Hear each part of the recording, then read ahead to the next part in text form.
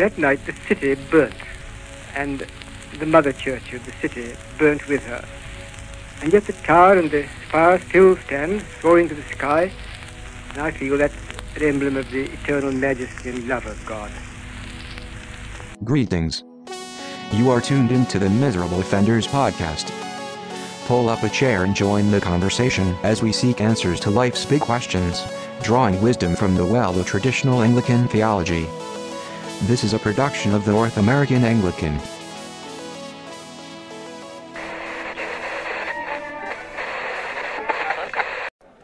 Well, greetings and welcome to the Miserable Offenders. Feel free to pull up a chair and join our discussion. I'm Jesse Nigro, editor of the North American Anglican, and today I'm joined by Father Isaac Rayberg. Greetings, Father. Hello. I'm Father Isaac Rayberg, the rector of All Saints Anglican Church in San Antonio, Texas, and the canon for liturgy in the Anglican Diocese of the West. Good to have you here, Father.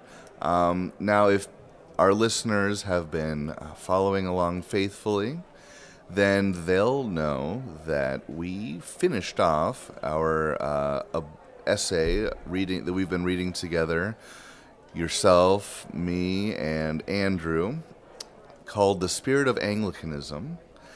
And we're ready to sink our teeth into something new. And I think this new piece will be a good one. What do you think?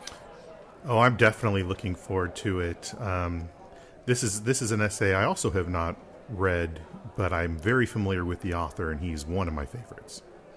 Yes, and the author, for you listener, is the late Peter Toon, who, if you've been a fan of the traditional Book of Common Prayer, or Orthodox Anglicanism, or really just conservative or Orthodox theology in general, you may know the name, and you may have a special place in your heart and or library dedicated to this man.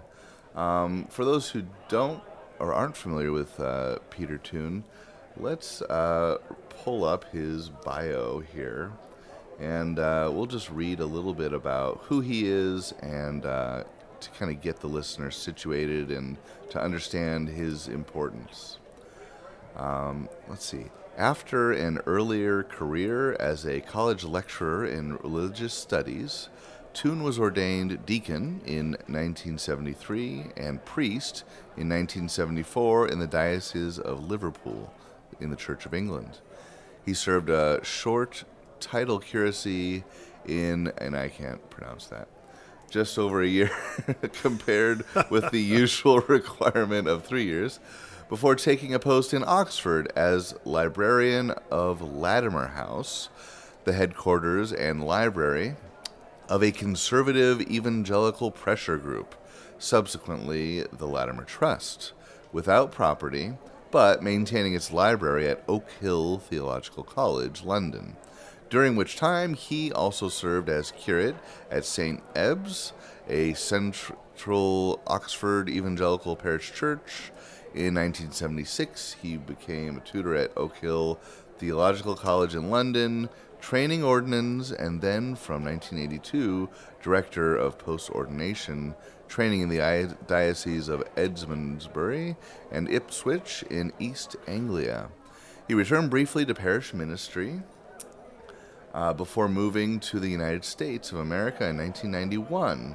In the last decade of his working life, he served as president and CEO of the Prayer Book Society of the USA, and his life and work were centered in America, although he did return briefly to England and was, for 4 years, the priest in charge of the villages of Biddulph Moor and Brown Edge in Staffordshire.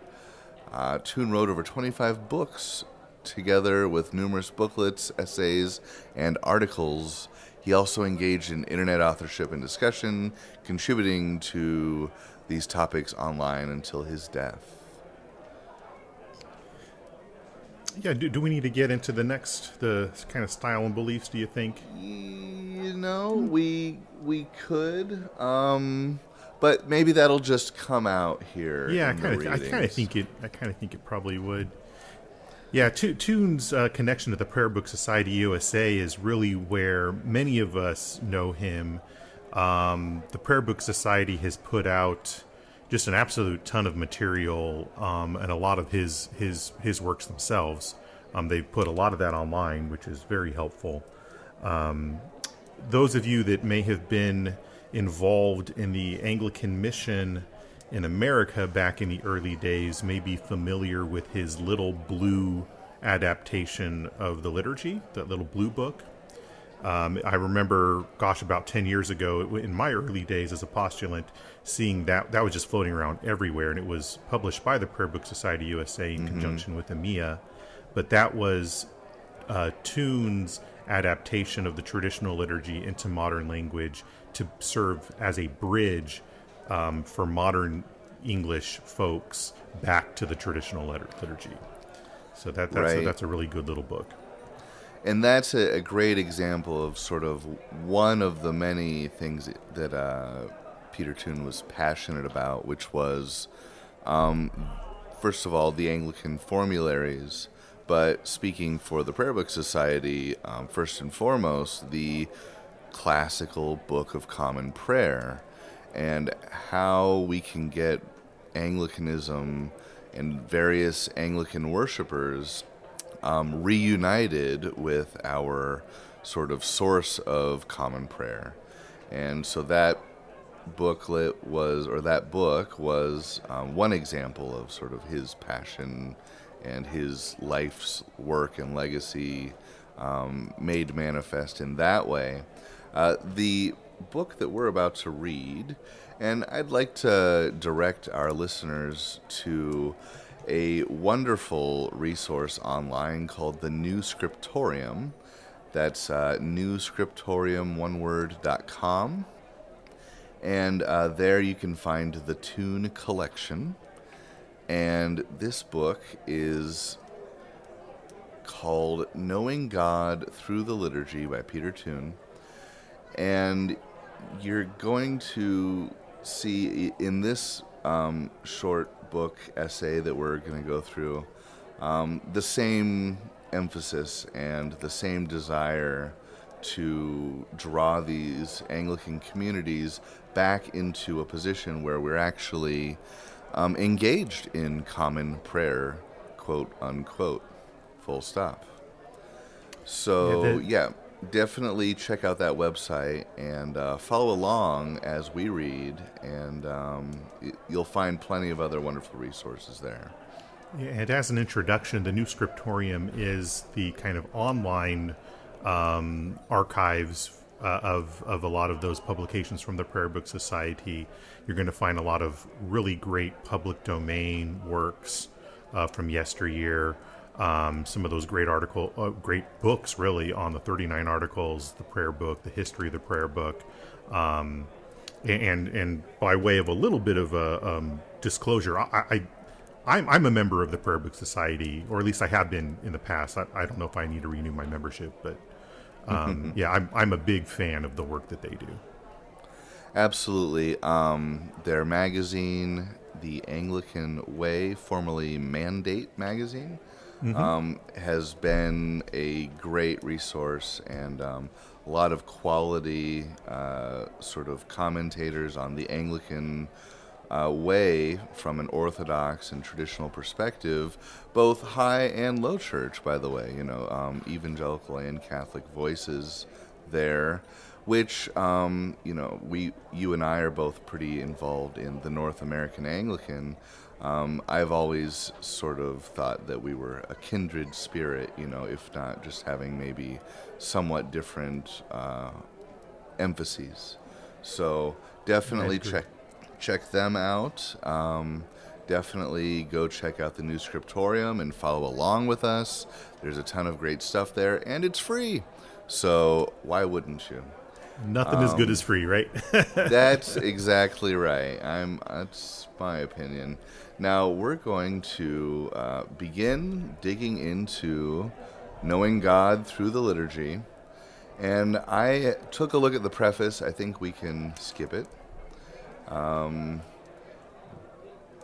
But this first chapter, chapter 1, The American Experience, is, I just reviewed it here while we were getting ready earlier, and I think it's really great. I'm excited to dig in and see what riches we uncover from the late Mr. Toon. And with that said, I guess I'll just snag the first couple of paragraphs here. How's that sound, Father? Sounds great. Okay.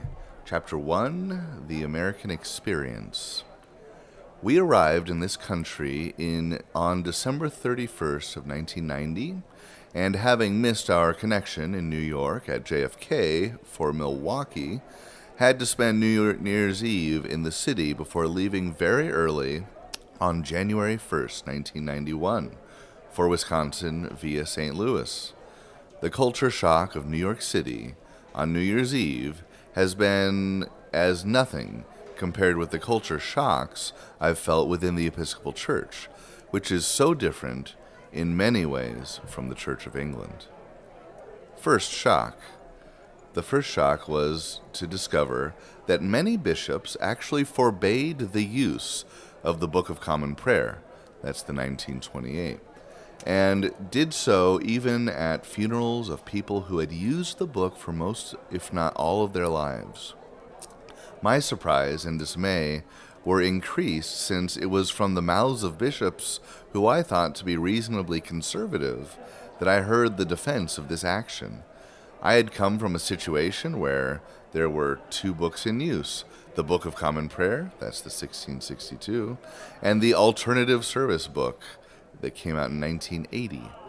In the land of the free and in the Episcopal Church, I found that freedom to be a traditional Anglican in public prayer, worship, and devotion was virtually forbidden. However, my spirits were raised as I gradually learned that thousands of laity and a few clergy felt as I did and quietly preserved the use of the Book of Common Prayer in parishes and homes. Well, Father, does that surprise you that the Episcopal bishops as early as 1990 or 91 were forbidding the use of the 1928 Book of Common Prayer in some places? Yes and no. On the yes aspect, it's surprising that would be a hard stand, just because I know so many people that made that transition in the Episcopal Church. My grandmother, my grandparents were Episcopalians from the time before my father was born, and my grandmother was actually an Episcopal deacon until her retirement. Oh, wow.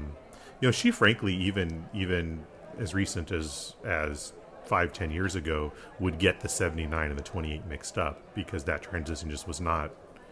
It was, that's what she remembered was the 28, even though she had been using all of her time in ministry the 79. I'm sure, yeah. So she would get mixed up what is the official text. But on the other hand, I also have read enough about some of what happened with the kind of behind the doors in the forming of the 79 that, there was there was quite an agenda going on, to be frank. And and in order to make that revolution happen, you have to put down what came before. Well, I think it's fascinating personally, and I was a little shocked along with Dr. Toon here, just because I guess from my perspective, and I spent most of my Anglican time in the ACNA in a albeit a traditional branch, the Reformed Episcopal Church, and it seems as though I can't really imagine any ACNA bishop saying, even though that you could say there is our own form of worship wars in that context. Sure. I can't really imagine an ACNA bishop saying you can't use the 1928 prayer book. Right. I've certainly encountered ACNA bishops that are not friendly towards it and would strongly discourage its use. Okay, but I've that's never. interesting. Well, it's there is a theory among some folks out there that the traditional language is antithetical to mission. Right, And which so- I think is right. going to be something we'll be addressing head on here in this book. Absolutely. But yeah, I've certainly never found any ACNA bishop that would outright forbid it. Yeah, and I suppose, I'm tempted to think, well, there are places where the 79 prayer book is forbidden. For instance, in most contexts of the REC and other traditional dioceses and sub-jurisdictions. Yeah, Canaan's But- forbidden as well. Right, but at the same time, it is one thing to forbid the latest innovation. It's quite another thing to say the old way is no longer even allowed. Right. I mean, as Christians who place a certain value on tradition, that kind of thinking is, it sort of gets into my spine. It's creepy, to be honest. But it gives you an idea of the spirit of this sort of transition that was being enforced at the time.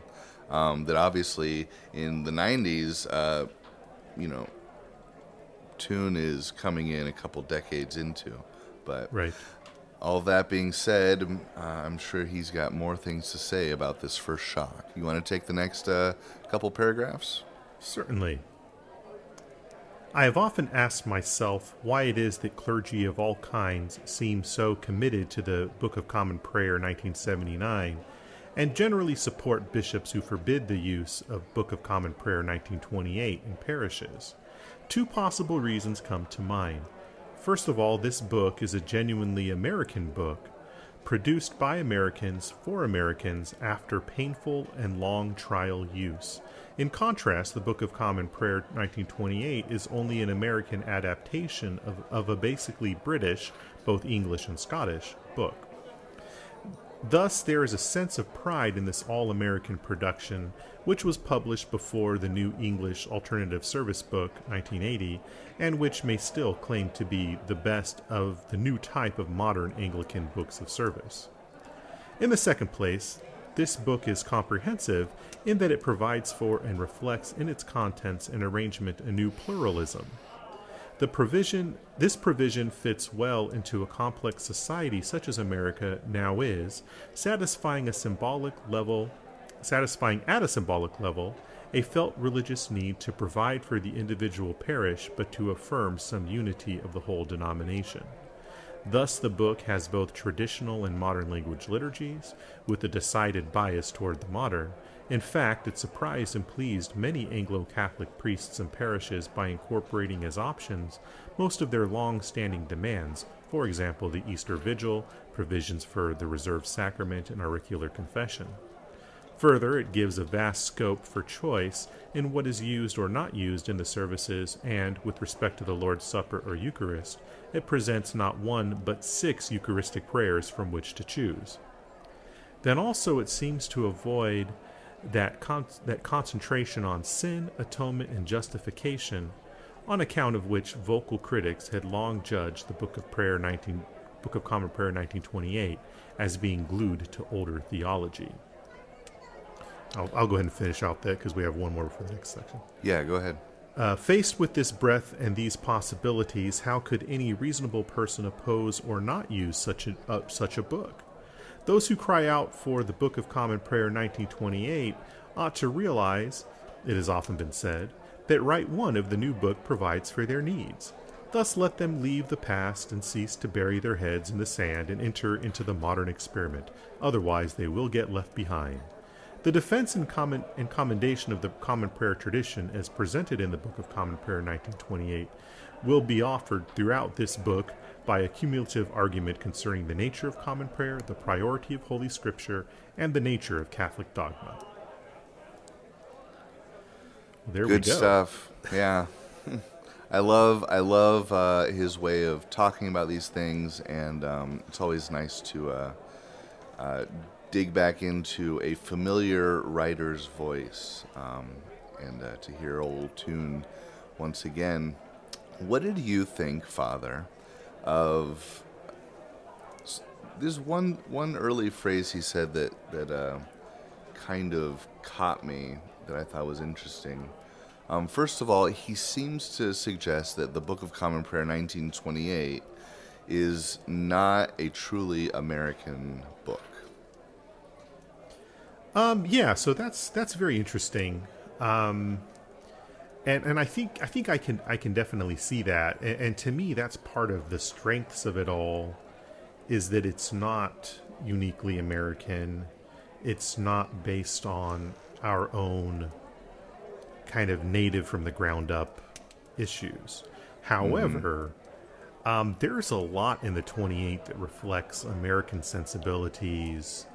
And to be perfectly frank, as much as I love the 1928 Book of Common Prayer, these are some of my least favorite features of it. Well, yeah, it does reflect the tradition of the Book of Common Prayer as it has existed in the Protestant Episcopal Church, which the 1928 is not the first edition, obviously. Right. And a tradition which, as Peter Toon points out, does draw from both English and Scottish sources.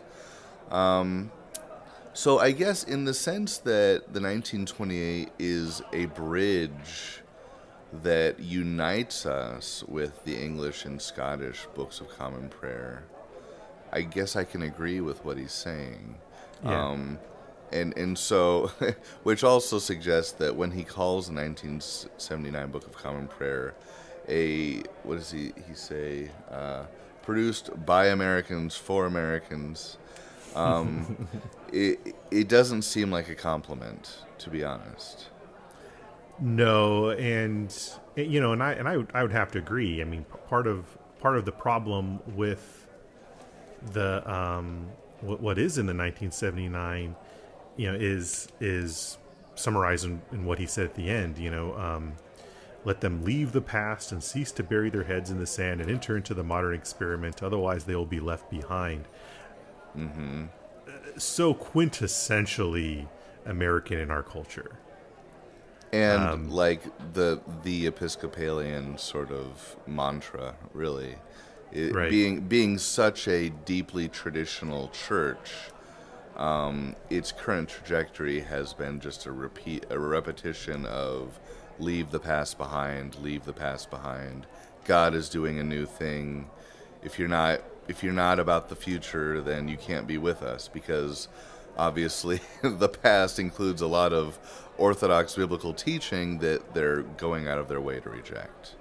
I've heard it said, and I think this reflects some of the core mentality issues between here and Britain, all of the British Isles. Over here in America, 100 years is a long time. Over in the British Isles, 100 miles is very far. Ah, yes. That's interesting. Huh. Yes. Well, and that kind of gets into the American reality of what he calls... Well, he says that the new book is comprehensive, and it provides for and reflects a new pluralism. And of course, as big a country as America is, you're not going to be able to avoid a certain degree of pluralism, at least kind of when it comes to local cultures that are being sort of strung together and united under one large national identity. Right.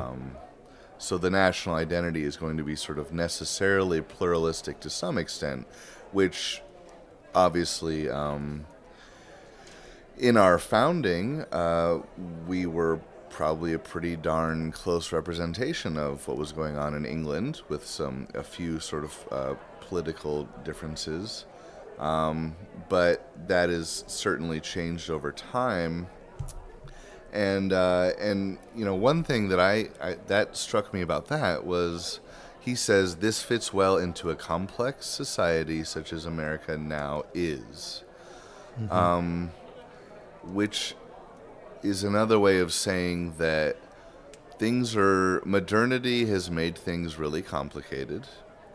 And this is a prayer book that sort of adopts that as a stance rather than seeing that as something that maybe is in need of some challenge. Is that a fair reading in some way? I think so. And I would contrast this with, I know this is going a bit afield of this particular book, but, I just returned from the ACNA assembly where we got the physical copy of the new ACNA text. And I went to all the breakout sessions for the new liturgy because that's the hat I wear. And there was you have a lot of cool hats, by the way. Oh, well, there also got I did get a new hat. I finally got a Canterbury cap, which has become my favorite hat of all. It is the silliest hat I have, but it's my favorite. Love it.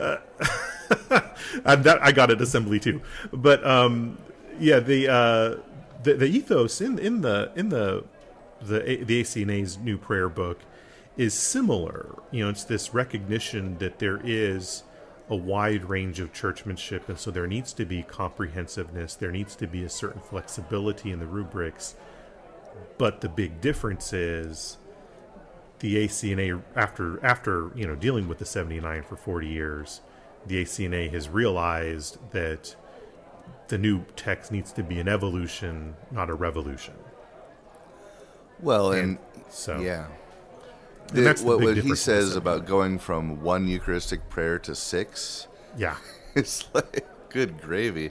I mean, and I'm not that familiar with the 79 prayer book, to be honest with you. I've sort of fingered through it, and people will mention things, and I'll have to go look them up. But I've never belonged to a parish where that was the liturgy being used, and that's surprising.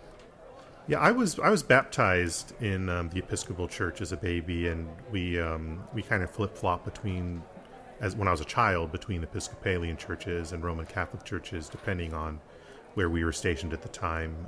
My mom was Roman Catholic, my dad was Episcopalian, and so I as much as a pre-confirmation age kid could be, I was pretty familiar with the 79 text, and the 79 was part of what brought me back to my roots when I returned to traditional Christianity. It was through rediscovering the prayer book of my childhood.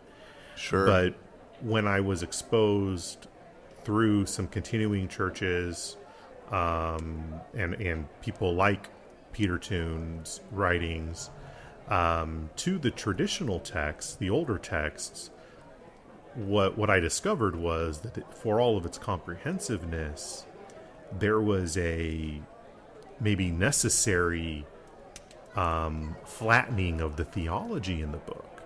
Mm-hmm. And so it was the more robust theology of the 1662 and 1928 that really led my formation as an Anglican adult.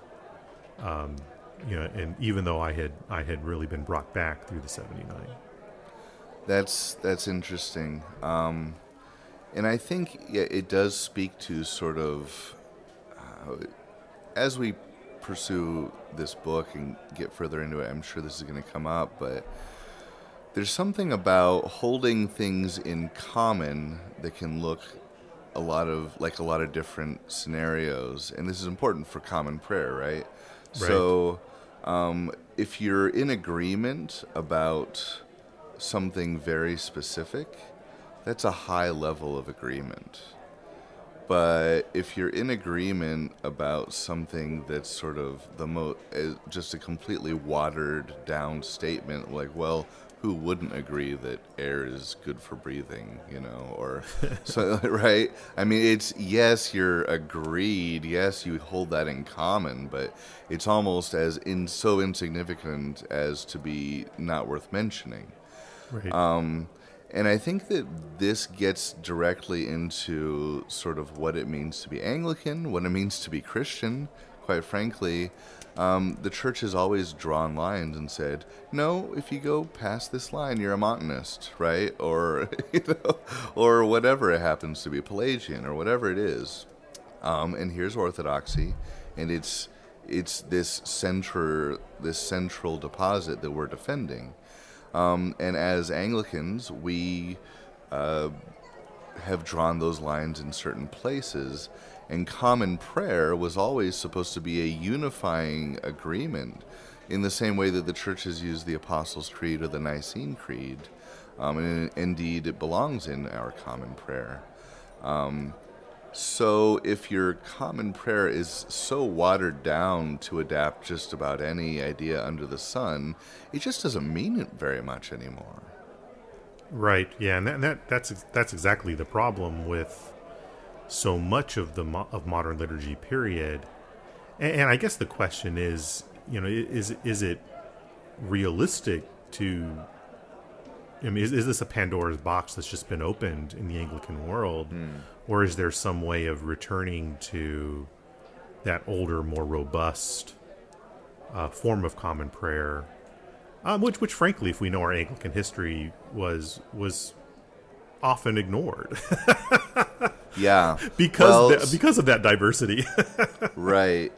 Well, and I think it's interesting and good to look at, sort of the history of, you could say, what I just call disobedience to the common prayer of the church that people belong to.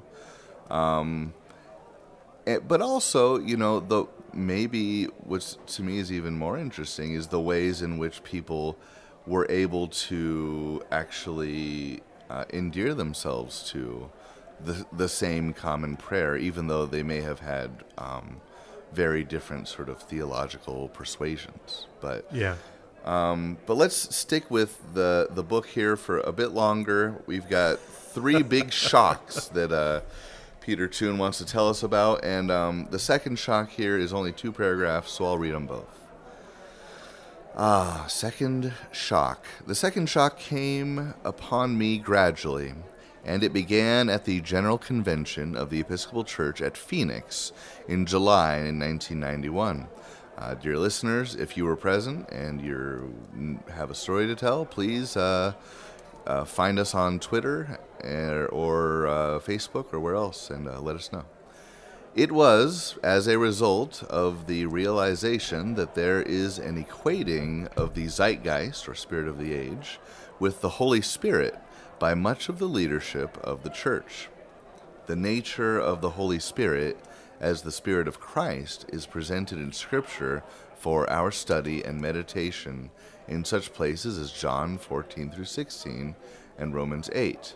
He is the Spirit of holiness and wholeness, of regeneration and renewal, of goodness and faithfulness, and he leads us in the way of Christ.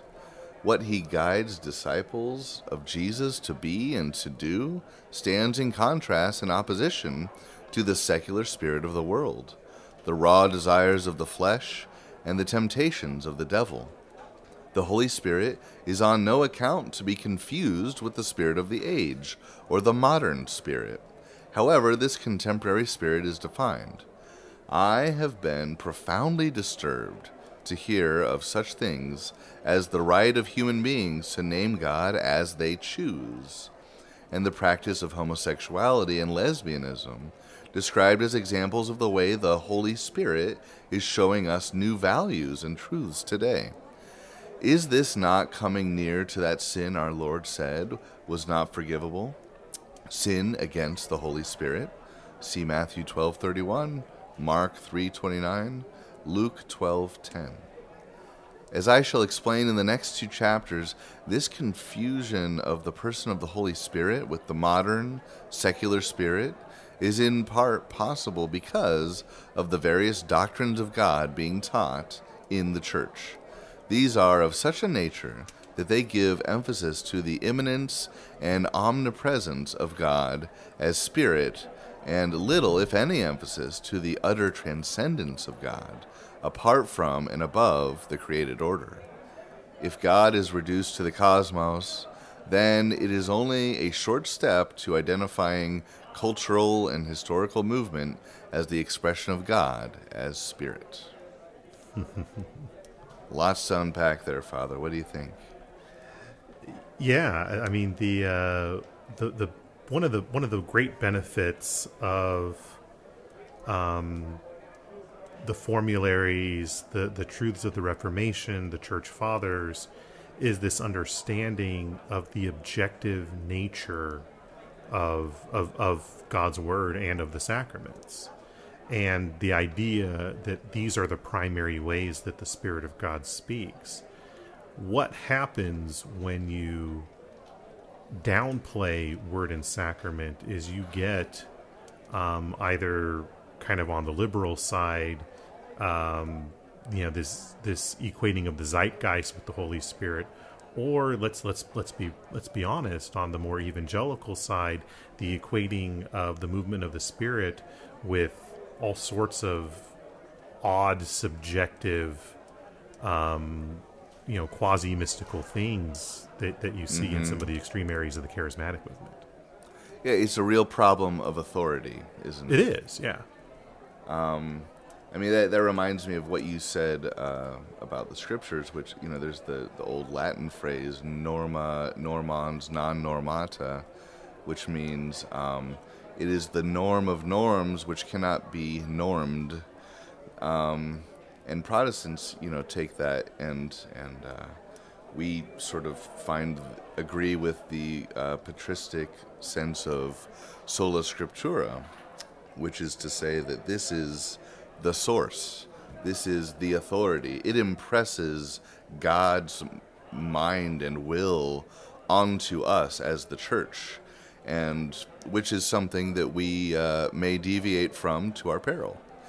And if you don't have a sort of solid view of Scripture, which, we could go into the many ways in which sort of 19th and 20th century severely misguided and, quite frankly, intellectually unsound sort of ways in which Scripture was denigrated in the mainline churches, and continues to be so, quite frankly, you really lose your moorings.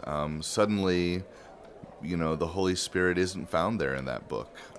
Maybe he might be in there a little bit, but no more than he is in either your favorite political or persuasive speaker, or, quite frankly, as you said, sort of a charismatic leader, or, when you lose God's gift to the church through his word as an authoritative document that is a guide for life, boy, it really swings that door wide open. And even a church as, sort of founded on a traditional orientation towards Scripture, as the Episcopal Church, is subject to, the wildest kind of swings.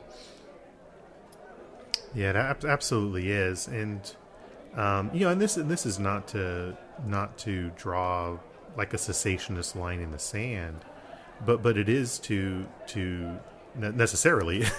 I mean, I there's a lot of cessationists I respect, and but that is to say that the only place we know for sure that the Holy Spirit is speaking is in the Word of God. Right. I mean, and everything else. So anything else that, well, maybe the Holy Spirit is leading us to do this. Okay, how does that line up with the Holy Scriptures? Because you can very easily tell when it's when it contradicts the Scriptures. That's a pretty solid statement there. Right. Yeah. And one of the arguments that you often hear people make is, well, if the Holy Spirit is saying something outside of Scripture, let's compare it to Scripture. And if you can find that in Scripture as well, then, first of all, maybe we didn't necessarily need the new word. I don't know if I fully get on board with that. I think there's a sense in which the Church has this and everybody kind of agrees on this part. There's a sort of a prophetic role to Right. bring the truths of Scripture to the world in the present moment. But again, that's pretty unidirectional, right? That is from the Godhead, spoken through the authoritative Word, and then dissipated out through the church into the culture. It's we're sowing goodness into the culture, not holding the culture and considering it completely on its own merits and saying, well, maybe we ought to rethink some things. So, anyways, I just love this short little second shock he mentions. I think he really puts his finger on sort of the issue that is driving so much of what I guess you could call just theological liberalism. Yep, absolutely. Well, shall we move on to the third shock? Sounds good. Go right ahead there. Third shock. The third shock, which also came upon me slowly rather than suddenly, was to discover just how deeply the liberal or modernist agenda has penetrated the process of liturgical revision since the 1970s. In fact, the whole liturgical movement, which began with good intentions, seems to have gone off course and to have become the vanguard for the revision of the faith through the revision of the services we use. And it is to be seen in the way in which the Book of Common Prayer 1979 and the Canadian Book of Alternative Services 1985 are being used. For example, the rubric allowing the omission of the confession of sins being taken as a rule always to omit the confession of sins, or to omit the confession for 50 days following Easter, but also in the plans for further and more radical revised services, to which Prayer Book Studies 30 with its inclusive language liturgies points. I recall how concerned C.S. Lewis was about the moves in England to update the liturgy, and wrote, "I would ask the clergy to believe that we, laymen, are more interested in orthodoxy and less interested in liturgiology as such than they can easily imagine. What we laymen fear is that the deepest doctrinal issues should be tacitly and implicitly settled by what seem to be merely changes in liturgy. A man who is wondering whether the fare set before him is food or poison is not reassured by being told that the course is now restored to its traditional place in the menu, or that the tureen is of the Sarum, that is, Old Salisbury pattern. We laymen are ignorant and timid. Our lives are ever in our hands. The avenger of blood is on our heels, and of each of us his soul may be this night be required. Can you blame us if the reduction of grave doctrinal issues to merely liturgical issues fills us with something like terror?" And that's from God in the Dock in 1970, page 332. Wow, that Lewis quote. A man who is wondering where the fare set before him is food or poison is not reassured by being told that the course is now restored to its traditional place in the menu. That's a keeper right there. Everybody highlight and copy and paste. Wow, yeah. What a terrific writer. Both of these guys, but man, Lewis, always good with putting ideas into words. And for a layman, I must say that his some of the ways he's put some of these liturgical issues in various of his essays and books have been big influences on me as a relatively young man, kind of wrestling with some of the more modern controversies that, when you're growing up in the 1980s and 90s, you don't even realize they're controversies. Mm-hmm. Yeah, no, it gets back to this issue of authority again, doesn't it? There's Yep. the sense in which here's the layman, and he's saying we want orthodoxy, and he's, presumably speaking to the authority figures of his age, and he's trying to appeal to a past authority in a way to say, look, we know that the food we were offered in the past was good. it doesn't help me to know that you're some kind of experts now and that you've got some good reasons for doing it. That doesn't tell me that the next meal is going to be safe like it was before. And there's a real pastoral and pragmatic sort of, this is as transcendent and high as some of these conversations can be about liturgy and what happens the sacraments and whatnot, and how they form us spiritually. We need to keep in mind that there's this sort of tactile, tangible, pragmatic element to all of this. And yeah, it's cold comfort to know that, well, we're experts and we had good reasons for making the changes. When you know, well, I liked the omelets before and I don't know what this is, you know? And I'm reminded of how, the Book of Common Prayer and whatever hymnal was usually authorized were kind of the two texts that the layman would have other than their Bible. Mm-hmm. This was, and it was kind of an honor to receive your hymnal or your prayer book at your confirmation.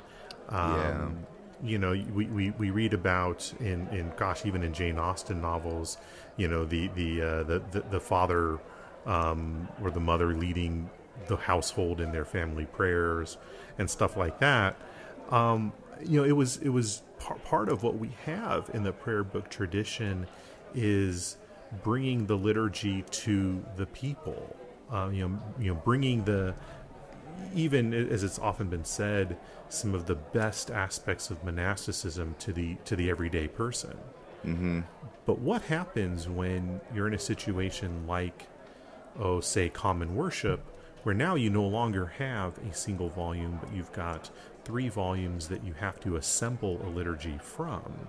Or, when it mentioned the six Eucharistic rites in the 79, but even if when you're dealing with just daily prayer, there's multiple ways of doing it. It becomes kind of a choose your own adventure liturgy, right?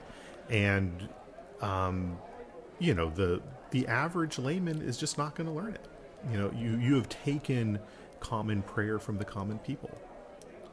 Absolutely. And I think people need to, who have never really had that experience, and arguably no American maybe has, and few modern Englishmen maybe.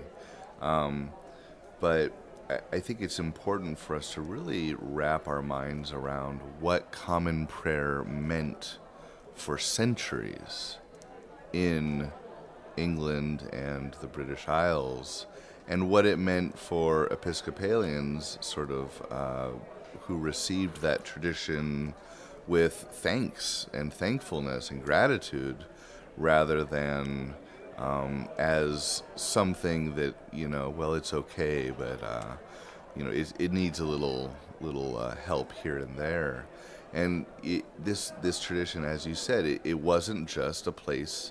It wasn't just what we did on Sundays, and that's something that I spend a lot of time with conservative Lutherans and conservative Catholics, and these are both liturgical traditions, but they do not have the same kind of shared liturgical voice or prayer life that traditional Anglicans that I know have.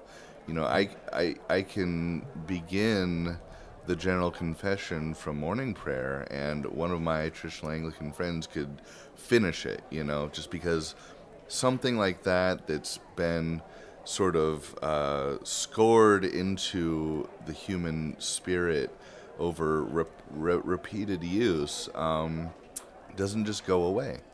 And to have one option versus a plurality, which, I suppose is supposed to give you freedom, but it's the freedom of a menu that's got way too many options, right?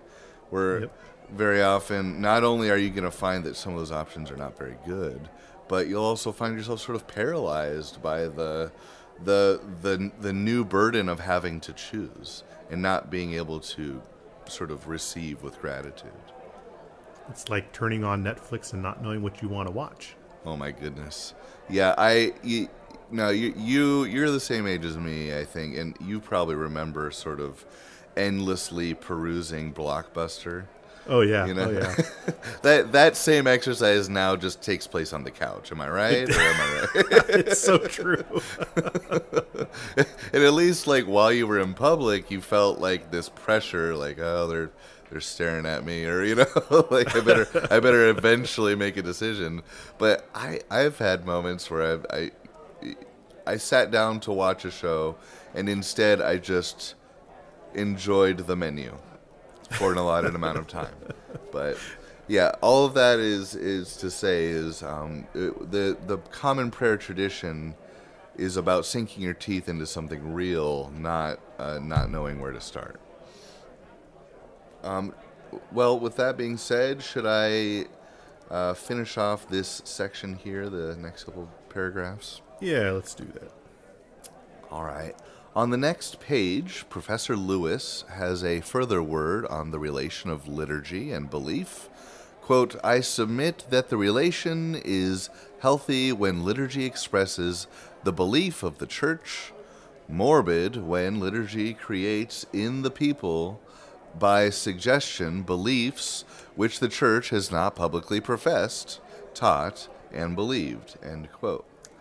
As we go on our journey in this book, especially chapter 10, we shall notice some of these grave doctrinal issues being covered up through claims that the new lex orandi is the new lex credendi, the new law of prayer in the new law is the new law of faith, for which see chapter 10. I also recall the words of the late W.H. Auden, who took part in some of the early work on revising the Psalter in the 1960s. He saw a wonderful tradition of prayer language slipping away in the euphoria of revision, and wrote in his commonplace book, the Episcopal Church seems to have gone stark, raving mad. And why?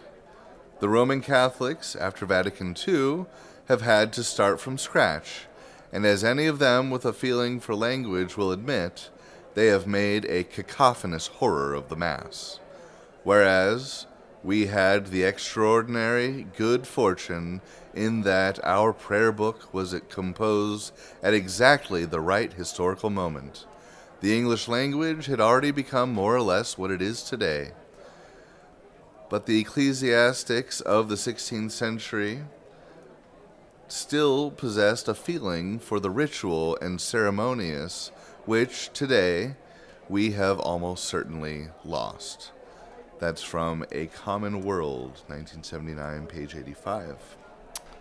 My concern is primarily with the doctrine and spirituality, but I fully recognize that these must be expressed in excellent English. That Auden expressed here has very much been a soapbox for me through most of my ministry, really. I very much feel that we as modern Anglicans, or rather, really, frankly, it's more of our forefathers in the previous generation, the baby boomer generation, sold our heritage for a pot of beans. I mean, we have totally pulled a liturgical Esau. And I think, if I remember, Auden actually, even though he never ceased being an Episcopalian, in the end of his life, he was worshiping with the Eastern Orthodox. Wow, I did not know that. Well, our friends over at Anglican Audio recently did an episode on Auden. Good episode, yeah. Yeah, so definitely, listener, if you want to sort of learn more about this figure and his kind of thoughts during that time, go check that out. Yeah, that's the Faith and Honor podcast from Anglican Audio with Bart Gingrich, and oh gosh, I forget who the other fellow is, because I don't know him on Facebook the way I know Bart. Right, it's hard not to know Bart on Facebook if you're a traditional Anglican. But yes, good stuff there, definitely. I love this claim he makes, which I think you have to, whether you agree with it or not, you have to kind of be open to the possibility that our prayer book was composed at exactly the right historical moment and everything that entails. I mean, isn't it possible that Providence just worked that way? And I mean, if it's not like, well, the perfect exact moment, it was good enough for, I mean, golly, 4 centuries. Yeah. Right? I mean, sometimes I think people have to realize like how many things societally had changed, and yet the liturgy remained the same. And not as though the liturgy was falling behind, but it was always relevant. Right. You know, the same without complaint, more or less, from those who actually cared to go to church. Yeah, just like with the King James Bible and with Shakespeare, you know, these had remained the standards up until the middle 20th century for just the way we did, you know, English language, you know, worship, and kind of the top standard for literature and all that sort of thing. I mean, you have. I remember an episode of the original Star Trek where they're doing Shakespeare. Even into the movies in the 90s, they were, you know, and they weren't doing West Side Story. You know, they're doing Romeo and Juliet. Yeah, and of course sometimes that can be used as an argument against traditional liturgy. Like, well, you wouldn't. It's like making children, forcing them to memorize Macbeth to go to church. You know, it's as though it's this sort of barrier. But it really isn't, though. It's almost it's like taking snippets of Shakespeare and saying, just memorize these. Oh, and we're going to all be saying them over and over and over again. And the meaning of them will be coming out in the preaching and in the catechesis. And I mean, if anything, a huge part of church life is explaining what we're doing when we do it. You know, I just find this idea that a few foreign words that are not commonly used in day-to-day life is a barrier to newcomers, or it's just, you know, some people just aren't smart enough for that kind of English. You know, I think it's complete baloney. I'm sorry, but and part of the part of the duty of the priest is to educate his flock on some of these issues. Of course. And every liturgy needs to be taught. Right. Quite frankly, everything's going to have to be explained at some point. You either will learn it or you won't. And you'll learn the words and you'll learn what they mean. I'm sorry, but I don't know how to make it more plain that this is just not a barrier. I mean, is it a barrier in the sense that if you're not a Christian and you come to church for the first time, you're going to encounter some new weird things? Well, yeah. Right? But and language doesn't matter in that. I mean, unbelievers expect going to church to be weird. Right. Yeah, I really think this is like the experience of people who have maybe visited other churches and found it uncomfortable. Like cradle Christians who are like, well, that was different from what I'm used to, and therefore it is a barrier and unkind. Right. Or, you know, these are so in-house conversations that are always sort of waged on the behest of that poor outsider that's being kept from Christ. But it really, I just find that complaint is off base, and it just doesn't make any sense. My experience of speaking with, you know, I have plenty of non-Christian friends, is that they, quite frankly, if they were ever to go to church, they'd want to go somewhere where it's pretty and not some sort of lame rehash of what they were watching on TV last night. So, you know, those who have any interest, or, you know, would probably want something that in their mind is sort of like the movie Episcopal Catholic church scene or whatever, where it's like Daredevil's walks into a dark church and there's a sagely priest there who he can talk to or whatever, Yeah, I have a Jewish neighbor, and I just happened to be from time to time I will wear my cassock, from home to church or even walking. And Sure. The other day she stopped me and said, I just love it when you're wearing all that traditional stuff. And, That's she's cool. and she's has zero interest in the gospel, but and zero interest in Christianity. But to her, that's what a Christian minister should look like. Yeah. Wow. And take that example and compare it with this message that I feel like we've been getting from within the church by lifelong Christians for so many years, which is we have to change.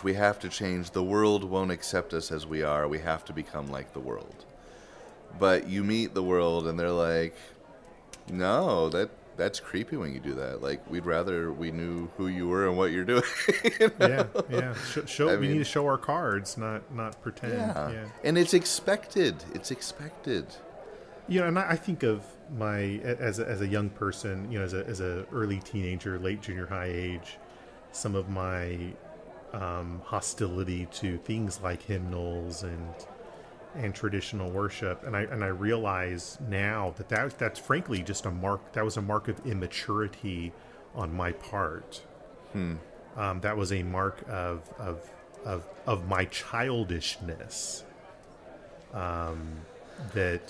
That I didn't realize what was good. It was the spiritual equivalent of wanting to have candy for breakfast.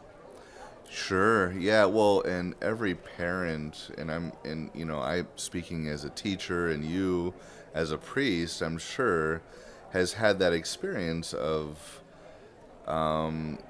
trying to get a reluctant person to eat their vegetables.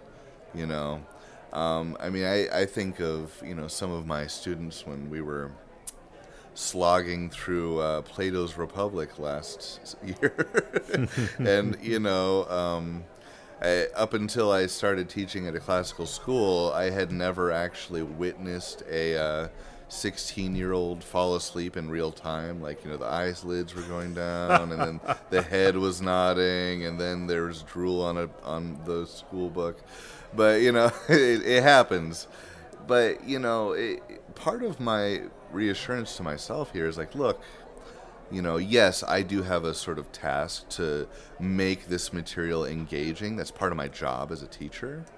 But I shouldn't walk into the classroom and just expect that these subjects, these students, are emotionally or mentally mature or spiritually mature enough to just appreciate everything I'm doing and everything we're going to read.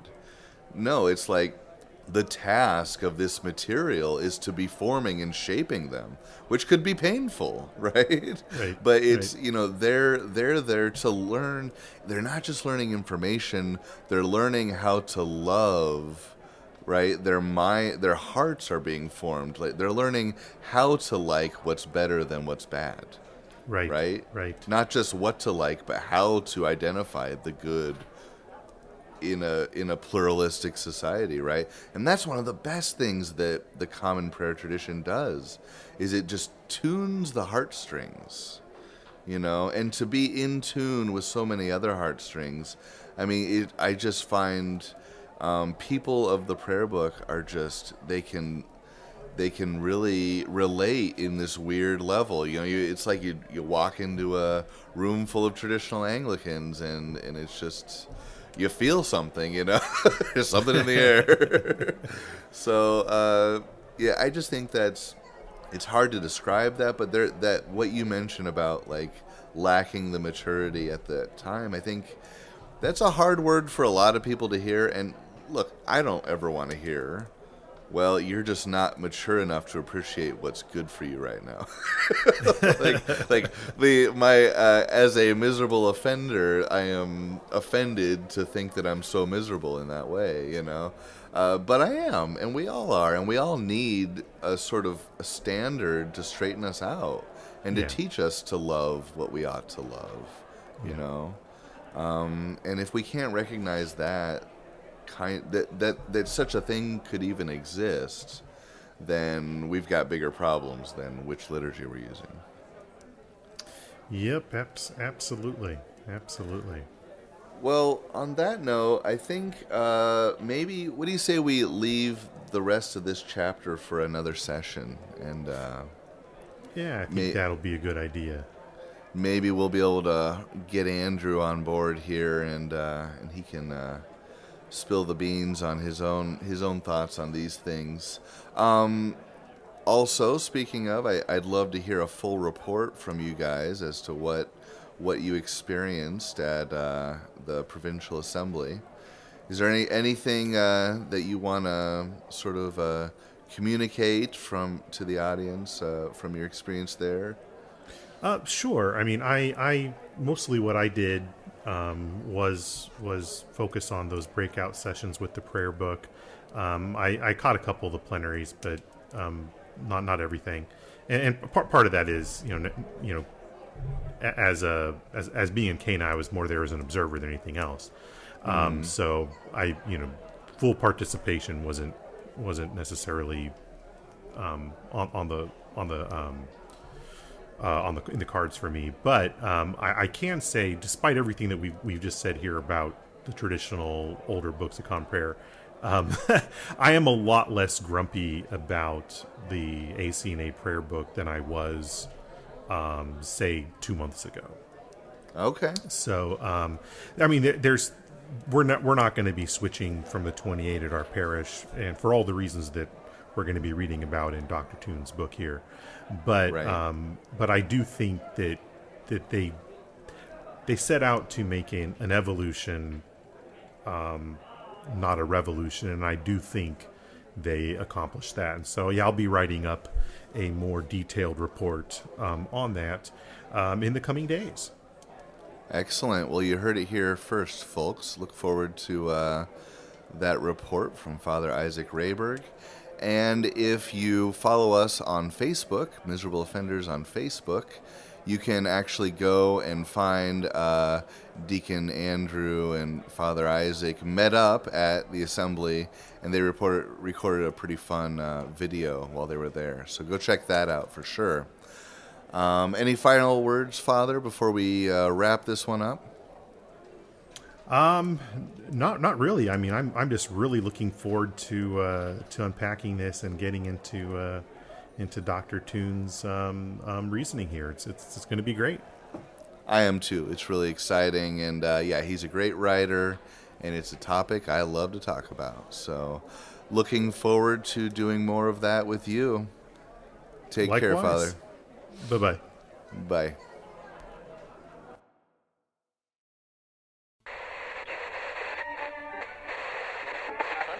It was the spirit of our forefathers that built that grand building.